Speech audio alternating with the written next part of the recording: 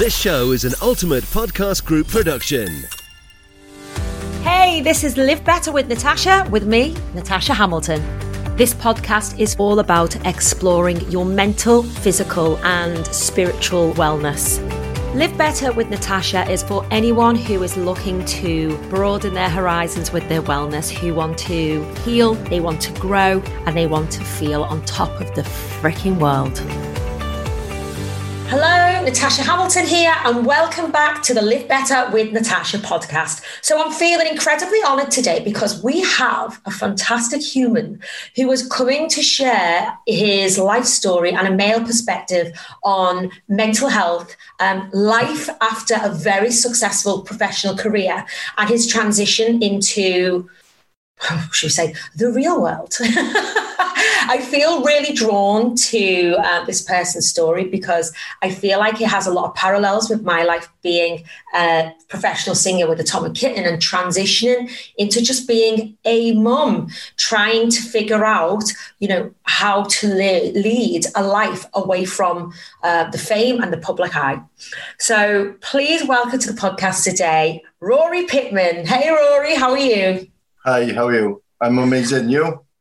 I'm really, really good. And I'm so happy that you've come to speak with us today because this year has been crazy and it's been a massive drain on people's well-being, physical, emotional, spiritual, like all of it. Everyone has been put into a position where they feel like the back's up against the wall. They're having to pivot. They don't know where their income's coming.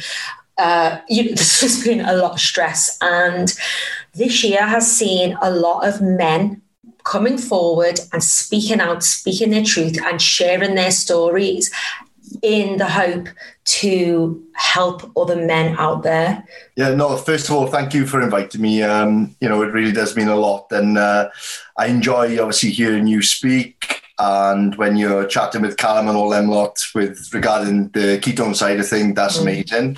Having alluded to how tough this year has been for everybody. It's sad to see the way things have gone, but as you said, we're all just trying to stay safe, look after our families at the moment, look after each other. But sadly, mental health and male suicide, especially over the last few months, has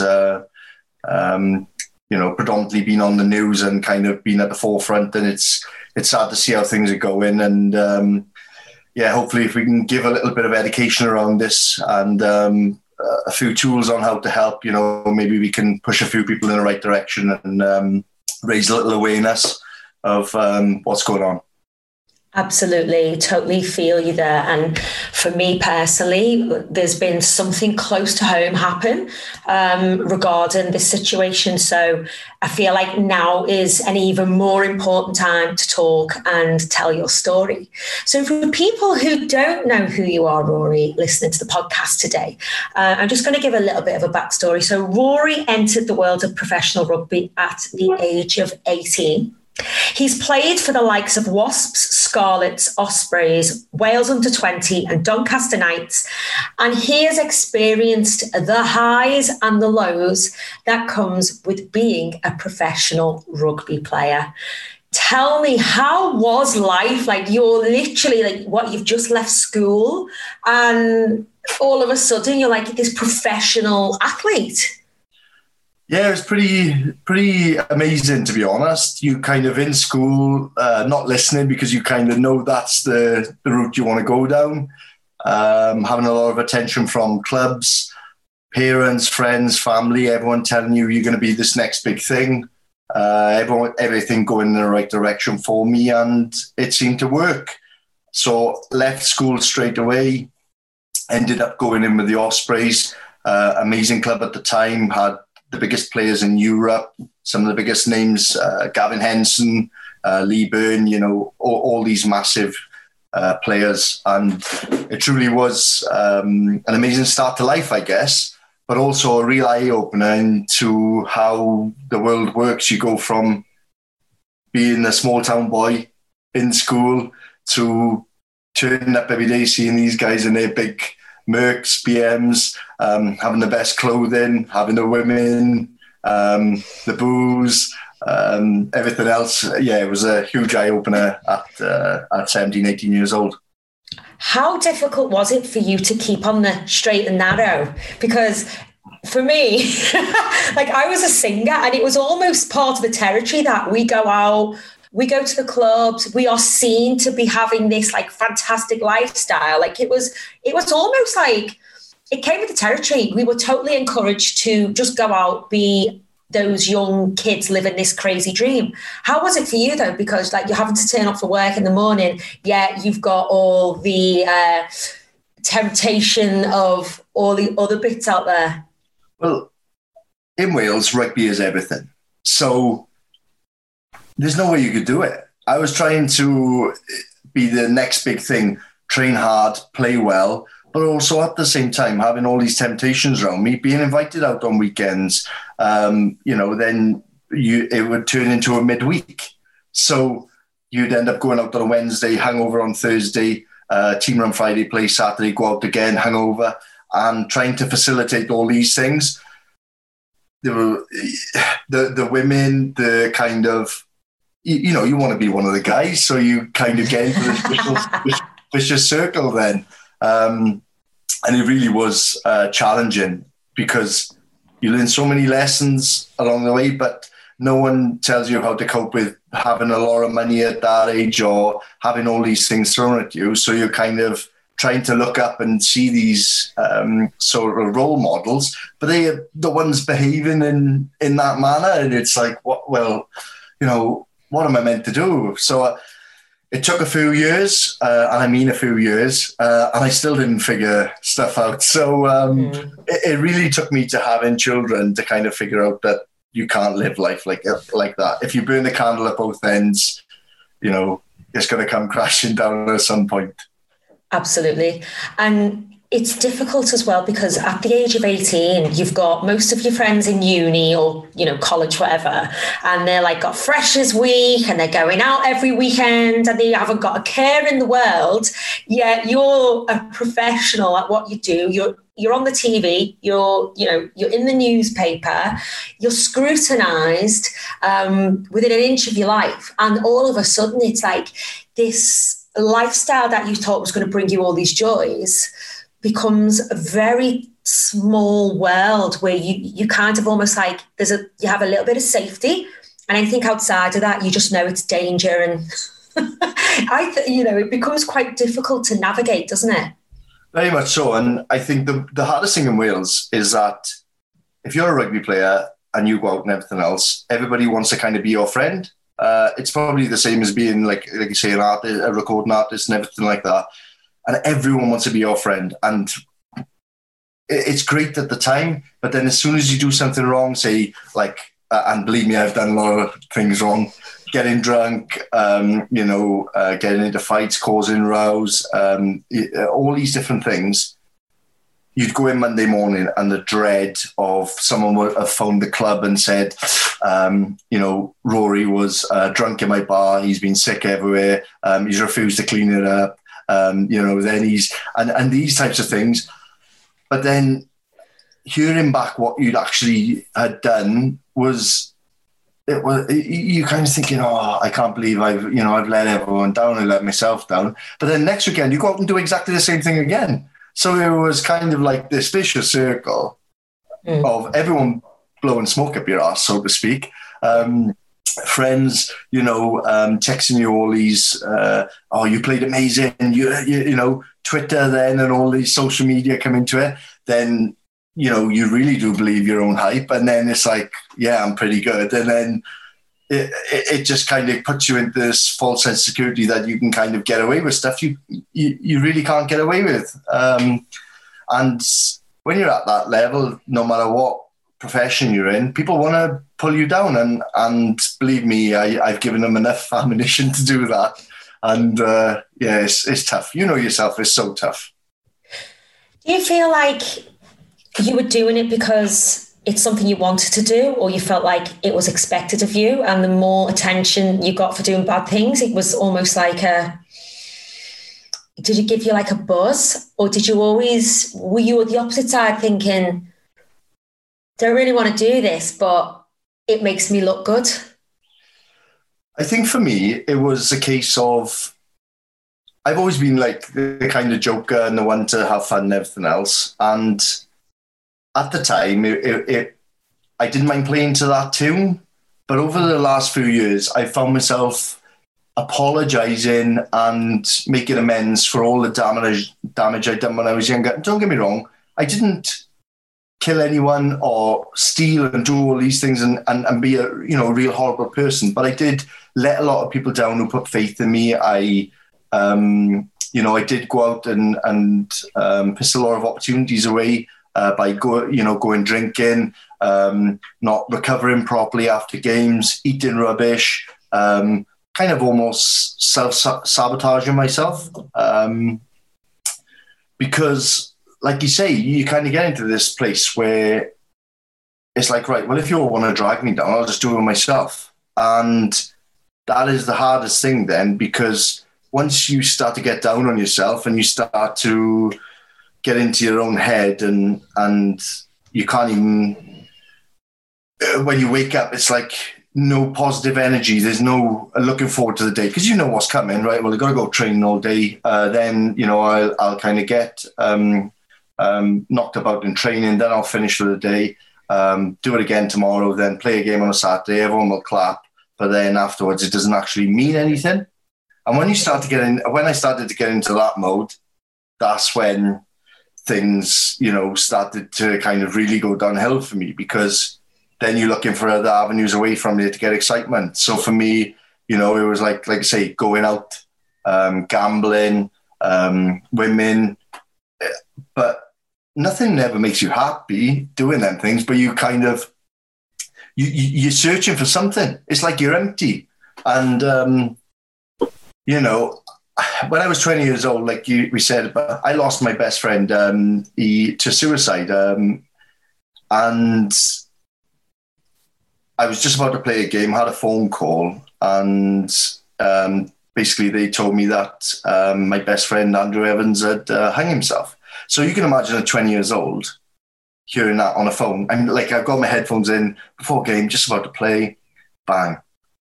And then I'm still expected to play a game of rugby.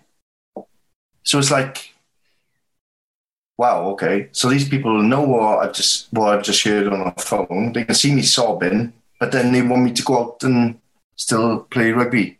Mm. So then you realise that they don't care about you. They don't, care about your welfare. They don't care about your mental health. They don't care about any of that. All they want to do is for you to go out there and basically throw yourself around because they're paying you money. And then, well, you start to get resentful. You hate what you're doing. And like I say, it just, you end up on a slippery slope then. And at 20 years old, that's what happened for me anyway, and I was on a lot of money and stuff, and I had it all, but I had, a kind of catalogue of these things happen. And it just doesn't, I had no help on nothing at that time. As you can imagine, think of where we are now with regards to mental health. This was 10 years ago. There was nothing. So was that a pivotal point in your career when that happened? Definitely. I tried to get away from it. Went to Glasgow, and I went to New Zealand to get away from it. Went to Glasgow, and nothing worked. If anything, it just made me worse, because I would kind of isolate myself. And then, as stupid as this sounds, I wouldn't want to make friends. I'd make friends, and I've got so many friends from Glasgow and everything else, but I never, ever let myself get too close, because I was absolutely heartbroken of losing my best friend. And it kind of, I just had this barrier of, I can't love anyone like I loved him. Do you know what I mean? And you pull yourself away, you're reserved. You kind of find yourself being a different person. And that's what I found was, especially as soon as I had a drink or anything like that, I'd just get emotional, and you'd hear songs and it'd be like, what's wrong with him? You know, and it's weird, isn't it? You know, a 20 stone, 6'5" bloke, you know, Dire Straits brothers and arms come on or something, and you end up crying. It's like, why am I even crying? Yeah, it's not silly at all. It's grief. And when you don't know how to deal with grief and you're not equipped with you don't know how to do that, and you're not getting the help that you need, then that's when it all starts to boil up inside. Obviously, like, we look at rugby as, you know, the big guys, you know, they're tough. Yeah. You know, you can take on anything. Was there ever any chat at all or any help and support with mental health? At that age, nothing. Literally, and I was acting out, trying to figure out, you know what I mean, like trying to get away from it. And don't get me wrong, some of the stuff I done, a lot of the stuff I done was just me being silly, right? Me being acting out. But sometimes it was just like a cry for help. And, you know, you'd go into training and be lethargic, wouldn't have no energy because you'd have these thoughts and feelings. But, you know, your serotonin levels, everything else. If you're feeling stressed and, you know, you feel anxious, believe me, it'll take more energy out of you than any rugby game or any physical activity will ever do. So sometimes before I'd even gone into the day, I was defeated. But I still managed to play. And this is what, like, everyone says is, how were you managing to play games and be a professional rugby player while you felt like this? Well, to be totally honest with you, I had no other choice, simply because I had bills to pay. I didn't really have an education because I always wanted to be a rugby player. So what are the options? It was either come home and try and, I don't know, get a normal job like everybody else. But then that perception of people looking at me and thinking, oh, Rory Pittman, no, he's working in Tesco's now, is he? I could never let anyone, because your ego and everything gets in the way. You're proud. And honestly, I've been there with you know, with thousands, tens of thousands in the bank, and I've been there with like literally nothing, to the point where I'm like digging around the car to get lunch. But then your ego still won't let you get to the point where it's like, you know, and it's taken me I years. need to do something about it. And it's taken me years to figure that out. And I think it's, like you say, it's a difficult thing to kind of let your ego go and understand your emotions and understand, you know, yeah, I am a man and I'm a rugby player and everything else. But it's okay to feel, I guess. It's okay to grieve. It's okay to have a cry. It's okay to... you know, go in and have a cut your mum and say, you know, I don't feel right. And these things are okay. But at 21, 22, probably till about 25, I didn't understand that was okay to be able to do those things. But I'm just thankful now that things, again, a little bit better with regards to education, people speaking about it, and people a lot more mindful about how they go about things, because, like you say, my best friend ended up, you know, taking his own life because he felt like that. So I would never want anyone to ever feel in that position. Absolutely. And the fact that you're openly telling your story, you're saying to people, look, everyone has these life highs and we have the lows, but there is support if you look in the right places, even if it's just listening to podcasts, if it's reading a book, it's talking to your mum or your brother or your friend. You know, there's people out there who will listen and who will support you if you let them. Yeah.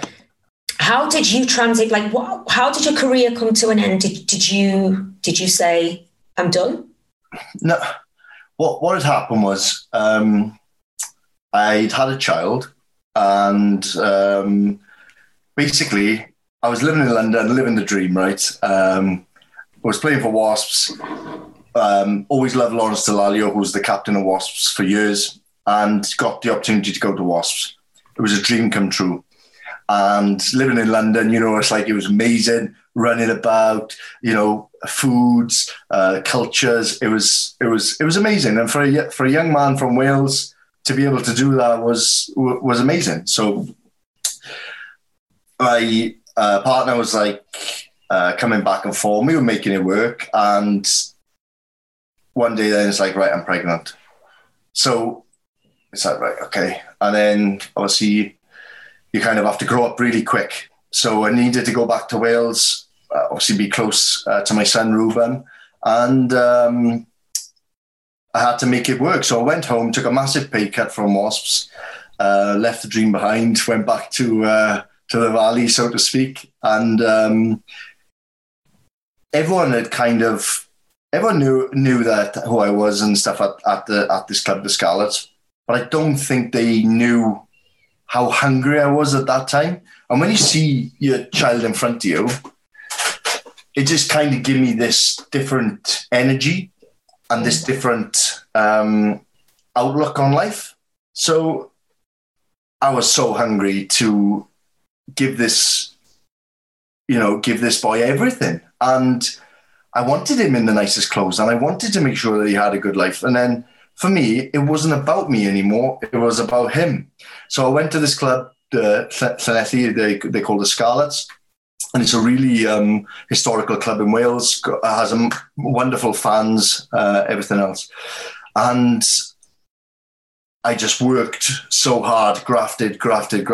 And when the games come, it just seemed to happen for me. Man of the match. Performance.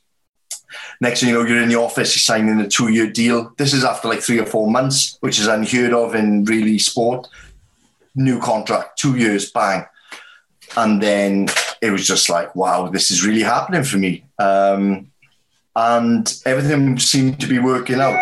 But then I'd find myself isolating myself sometimes, or negative thoughts creeping into my head. And I couldn't understand what was wrong with me. And I was like, why am I feeling like this? I was like, I literally have everything. I was like, I am, I'm basically the best number 8 in Wales at the moment. And believe me, there's a guy who plays for Wales now who he was, he's an amazing player.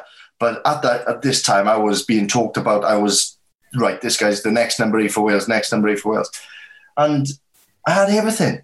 But I just started to feel these emotions and these feelings, and I would find myself doing stupid stuff like making up excuses to go out on the piss and making up lies and being deceitful not to come home. So then, I started gambling again and all these little things. And I was thinking, I just couldn't get away from myself.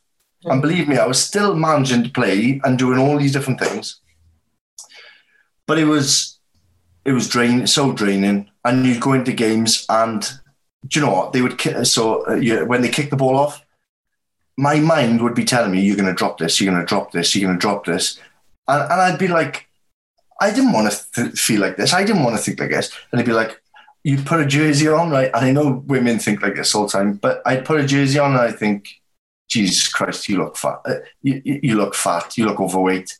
And then that automatically would send my mood so low. I would be lethargic, and I would just get so down on myself. And I had no need to, because I had everything. And I had a lovely car, house, all these things. And you could see it just, people didn't understand me at the time and didn't understand why I had all these things, but I still was like this. And then you start... Because if you don't love yourself truly, and you aren't, how can you give to anything else? Like, you've got to really own your shit, like your past, the decisions you've made, whether the good, the bad, and the ugly. But all that, it's like a resentment, isn't it, towards everything that has happened in your life, either whether you've brought it in or external factors. And it sits with you, and it kind of burrows deeper and deeper and deeper. And I know this firsthand because I've been in exactly the same position at the height of my career with, I just had a baby. We had #1 album in the charts, #1 single, sellout tours. Yeah, I was crying every day. I was drinking too much to numb the pain of feeling unhappy, because I was like, why on earth I'm like one of the biggest pop stars in the world, yet I'm miserable because I wasn't getting what I wanted and I wasn't doing what I wanted, which was time with my kid. I just wanted to be seen as a normal person, do normal things without the stress and everything else. And, this is mental health. It doesn't matter how much money's in your bank. It doesn't matter what clothes you wear. It doesn't matter, your status in life. It's a hormone imbalance. It's deep-rooted issues that need tackling, and only you can start to put them right. No amount of drink or drugs or girls or gambling, whatever, none of that is ever going to cure what you need. And what you need is a freaking big hug that says it's okay. Yeah. It's okay to feel that way. I never got that. And do you know what? If anything, and I won't name names because when I look back at it, I probably could have helped myself a lot better. But what they did, they made me hate coming into work every day. So obviously, when you're in that kind of mode, I was eating rubbish all the time. So then I'd gain weight. And then, I'm a big guy anyway, but I remember, it's kind of weird to see a guy who is 20 stone but hasn't got a big belly or anything like that. But then they'd be like, how are you 4 kilos up? How are you 3, 4, 5 kilos up? And I'd have to explain myself and do all these things. And then I'd have to lie about my weight all the time and hide, coming in the morning with the scales, hide my weight, not show the real weight feelings. So you would have an RP, you'd have to write down sleep quality, how you felt, recovery, all these things. And I'd just completely lie. Mm. And then they would come down on me harder and harder and harder to make me come in at 6 o'clock in the morning and run more, to segregate me away from the team and everything else. So instead of the help that you needed, you were getting penalised even more. Yeah. My agent, who I had a wonderful relationship with for years and years and years, started to not answer the phone. I was telling him how I was feeling. I was crying to him, telling him how I was feeling, and he basically wouldn't know how to deal with it and would be like, oh, I'll call you back, and just wouldn't call me back. And mind you now, he was happy to take all this money from me, contract-wise and stuff, and don't get me wrong, I didn't help myself, and I could have gone about things in a different way. But when your mindset is so low and you don't care about yourself, how are you meant to do anything else other than, keep going down this nasty road? And it just got out of control, to be honest, to the point where there was prescription drugs every other night, probably every night, with regards to sleeping pills, Zapain, cocodamol, like proper, probably 7 or 8 pills to kind of get off to sleep. Then you'd wake up drowsy and everything else, so it'd take hours to come back round. Then the weekends there was alcohol and everything else. I would never really I never did drugs and all like that. Obviously cannabis, but that was in like different forms, of like oils and stuff.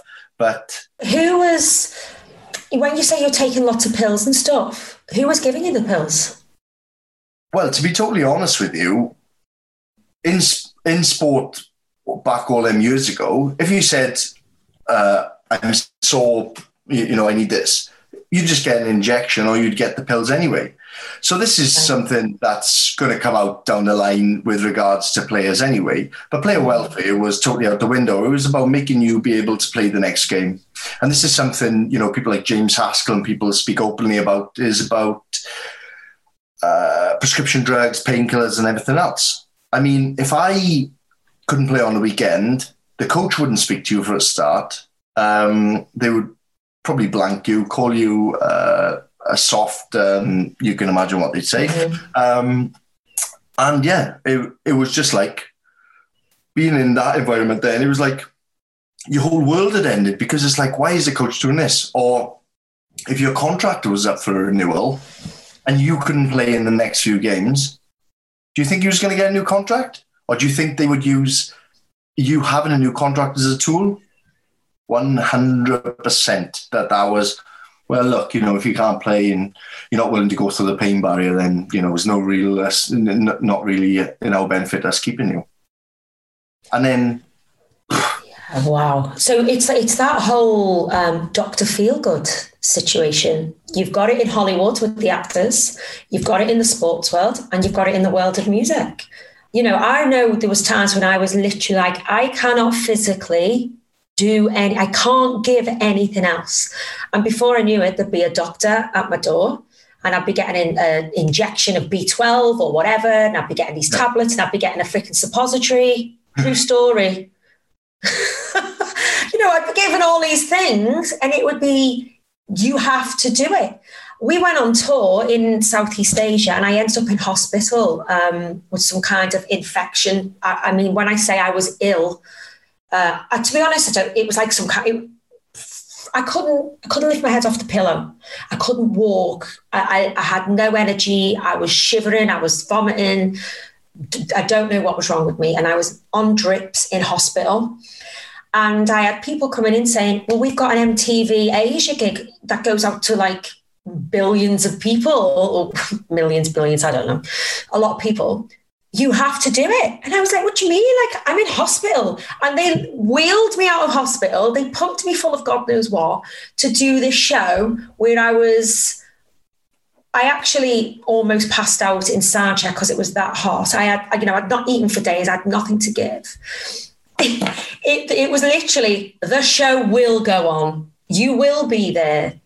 So I understand how that feels to be in a situation where you don't get the time off you need to recover, whether it's physically, mentally, whatever. You're just not giving it.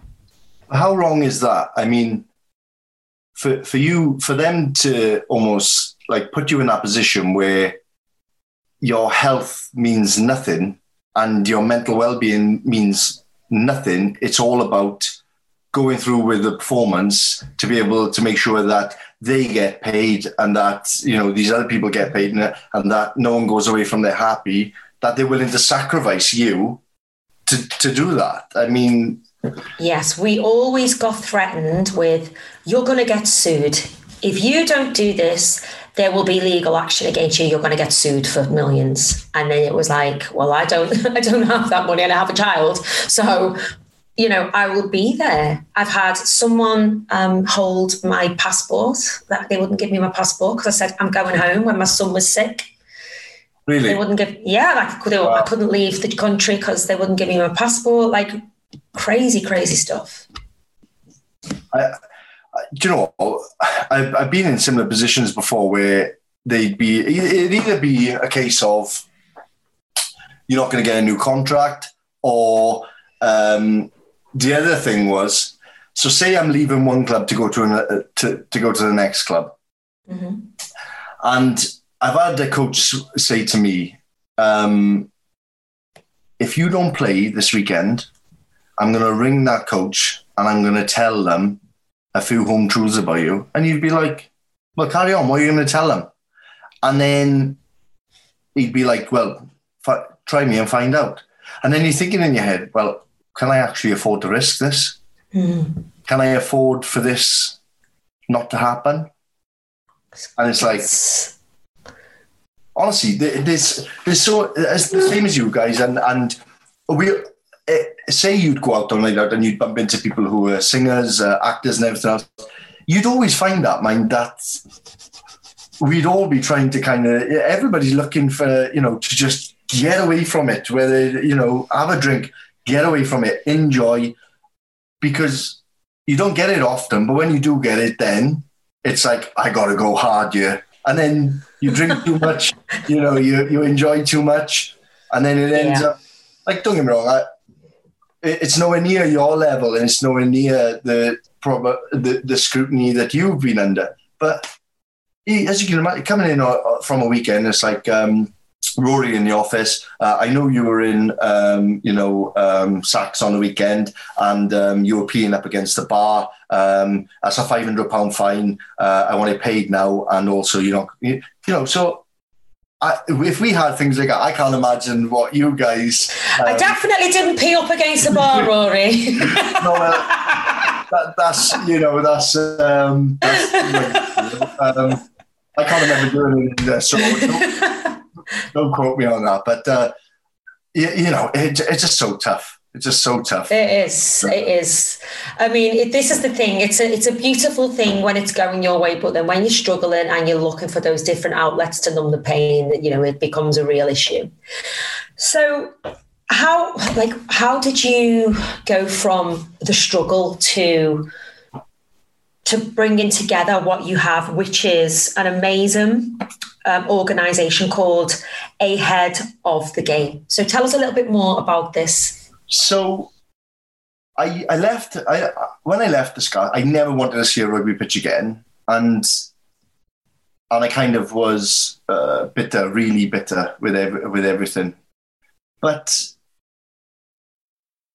as I went away from there and time went on, I started to realise a few things, that no one was going to care. Nobody cared if if I never played again. No one would care if I cried. No one would care about me whinging. So I thought, well, do you know what? I'm going to make the best of my life, and I'm going to make it work for me. And as long as my boy and everyone looks at me and is, do you know what, Dad, I'm really proud of you and what you've achieved. That was what I focused on. So I went away. I started my own little calf and did all these little things and started helping out, local rugby and these things, and kind of found a little bit of love for myself and a love for the game. And I learned how to grieve and how to kind of leave my past behind me with my friend. And don't get me wrong, he's still in my heart every day, but I learned how to kind of separate it all. Mm-hmm. I just focused completely on myself, and I thought, this isn't me. This isn't the real Rory. The real Rory is, a happy guy who would do anything for anyone if he could and will help anyone. And I didn't want to be this kind of sad, lonely guy. And it just took time working on myself, getting help, speaking to the right people. That is so important. Again, I had to pay for that out of my own pocket, and that cost a lot of money as well. I ran into thousands, to be honest with you, because you being yourself, how you meant to, the NHS and everything like that is inundated with people needing advice, help. They're struggling. So to get that help, I needed to go down a private route, and it costs money. It just took me a while, but I learned to write things down. I learned that if yesterday wasn't great, why wasn't it great? Well, Rory, you didn't help yourself. You had a great start to the day, but in the afternoon you ate rubbish. Then you didn't go to the gym like you always do. Then my structure went away. So I figured out these little things that would help me keeping structure, keeping exercise massively up there, nutrition massively up there. And these little things started to build into massive foundations for me. And I went back and started playing rugby at a lower level. And then the phone starts going again, and people want to, are you okay, Rory? Are you fixed? Well, I'm not fixed, but I'm in a lot better place than I was, this time last year. Do you fancy coming to play? Well, and then you get these little offers, then you go. And it just seemed to get better and better and better for me. And look, don't get me wrong. There's some days I just can't. I lay there and I'm like, I can't be bothered today. But then I think back of how far I've come, and I look at myself and I think, well, do you know what? We got to that point before and we realised that wasn't for us. So let's get a coffee in us.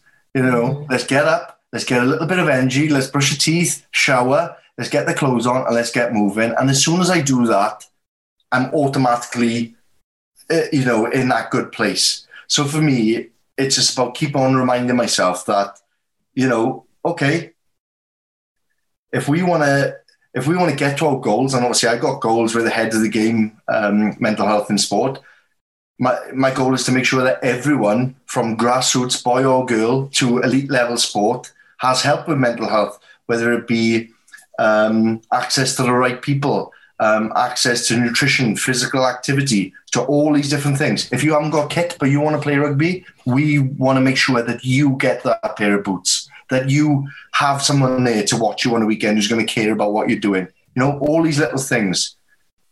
And that is my passion and my drive. So I may get lost along the way and I may mess a few things up and everything else, but believe me, by the time I am done with, everything, I know that Ahead of the Game will be such a good thing for not only people in Wales, but hopefully, the whole nation really, where if you play sport and you need help and you're struggling to deal with things, then we will be there for you, we will help you, and we will be able to give you those little tools that you need to be the best version you can be and to have the best future that you can see for yourself. And I think that's what makes me, happy, and that's what keeps me going every day. And I can see that because I'm watching you now as you're talking, and you literally lit up when you were talking about Ahead of the Game. I think what you're giving back is absolutely important, beautiful, crucial. And I wish you all the success in the world with it. Not that you need it. And I just think it's a really poignant time to say that mental health is a work in progress. It is a little bit of dedication towards it every single day. Don't make plans too big that you feel overwhelmed. Like if you're having that day when you wake up and you feel like, oh, I'm not feeling it, I don't know what I want to do, and you feel like a bit of self-sabotage might be coming in, take baby steps, get up, get in the shower, have that cup of tea or coffee or a ketone, even better. And, just take baby steps. Do you know what, guys? It's okay not to feel okay. It's okay to have a down day. It doesn't mean you're broken. It doesn't mean it's going to be that way all the time. It just means you need a little day off life, and that's okay. Rory, thank you so much for being so honest and open with your story. I wish you all the best in the world, and thank you so much for being with us today. No, thank you again. And like I say, keep inspiring people, keep helping people. And if we help one person today, then we would have done amazing. So thank you very much. Thanks for listening to this episode of Live Better with Natasha. If you have enjoyed the show, please give it a 5-star review on whichever platform you get your podcasts. It helps us more than you can imagine to reach more people and share important lessons and conversations about mental, physical and spiritual well-being. You can also connect with Natasha and become part of the Live Better movement right now by clicking the link in the show notes. If you're serious about scaling your personal or business brand, then you need to be producing audio. Yes, you need a podcast. Podcasting is exploding right now and means that you can reach a global audience, be seen as the expert in your marketplace, collaborate with world-renowned influencers, turn followers, fans and listeners into paying clients, and open up a world of opportunities. So when you're ready to add the power of podcasting for your brand and business, check out the Ultimate Podcast Group, the team that make this very podcast. Ultimate Podcast Group, your one-stop full-service agency for all your production needs. For more information, click the link in the show notes now.